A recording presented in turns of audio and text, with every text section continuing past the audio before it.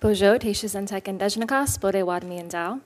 On behalf of the National Indian Education Association, miigwech for this opportunity to provide testimony for the U.S. Senate Committee on Indian Affairs Oversight Hearing on Native Communities. In communities across the U.S., many Native students do not have access to high-quality, culture-based education options. Safe and healthy classrooms that center language and culture are essential to equity in education. Rooted in treaties, the U.S. Constitution, federal law, and U.S. Supreme Court decisions, the federal government has a direct responsibility to tribal nations and their citizens. The trust responsibility is an acknowledgement that the debt paid for by our ancestors through the loss of life and land is to be paid for in part with education. The federal debt to Indian education grew exponentially during the boarding school era due to the increased loss of our children's lives and the misuse of Indian trust monies to pay.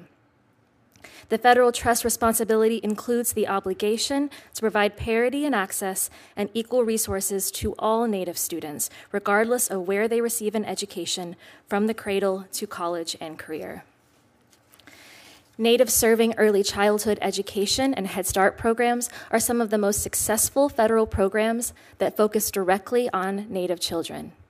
These programs work to address health and education disparities in a holistic, community-based manner, similar to our traditional methods of nurturing.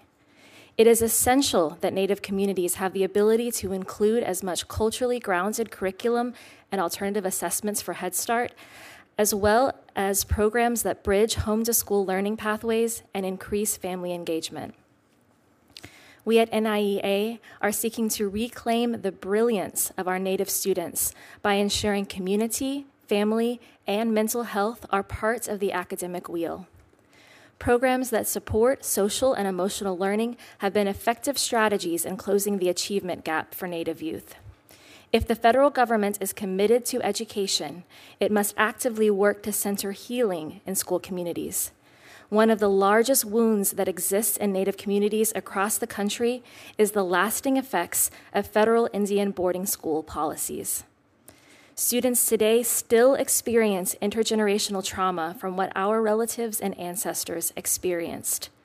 This Congress should actively work to support a substantial increase of social and emotional programs for Native youth to address these traumas, and also update and pass the Truth and Healing Commission on Indian Boarding School Policy Act, which would ensure students, both past and present, have their stories heard and their traumas addressed. Native students succeed the most when their communities are thriving. Keeping families and communities together is essential to the well-being of our Native children and youth. The Indian Child Welfare Act was enacted to address the alarming number of Indian children being removed from their homes. However, ICWA is currently facing many serious challenges, including the recent Supreme Court case Brackeen v. Holland. It is essential that Congress work together to strengthen ICWA.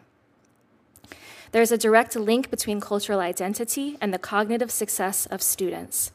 Due to over a century of assimilative policy, followed by unprecedented loss of Native elders during the COVID-19 pandemic, many of our languages face extinction today.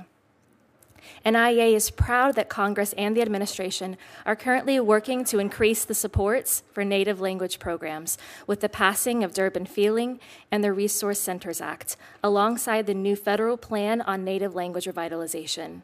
This should only be the start of a full government commitment to Native languages. Our Native languages feed our spirit, but our children's bodies must also be fed. Native students and families are twice as likely to experience food insecurity due to high rates of poverty and the rural nature of our communities. Though some schools that serve Native students have implemented programs to offer traditional foods, there is not currently a federal program that allows tribal nations to operate their own school lunch programs. NIEA strongly recommends passage of the Tribal Nutrition Improvement Act, which would not only authorize this, but would make Native students categorically eligible for free school lunches. 3% of Native students attend public schools but still face unique educational needs. The Johnson O'Malley program provides these critical educational resources for after-school programs, academic support, and Native cultural enrichment. While JUM is currently supported by many tribes, Congress should uphold tribal sovereignty by authorizing tribal nations to use Public Law 638 contracting to operate JUM programs themselves. Public schools supporting Native students are also supported by Impact Aid, ensuring all schools have the financial resources they need, regardless of the tax base they have access to. But even though tribal nations do not levy taxes, tribally controlled schools are not eligible for Impact Aid. Furthermore, even though natives from the lower 48 and Alaska are eligible, Native Hawaiians are not. It should be the job of this committee to rectify that situation.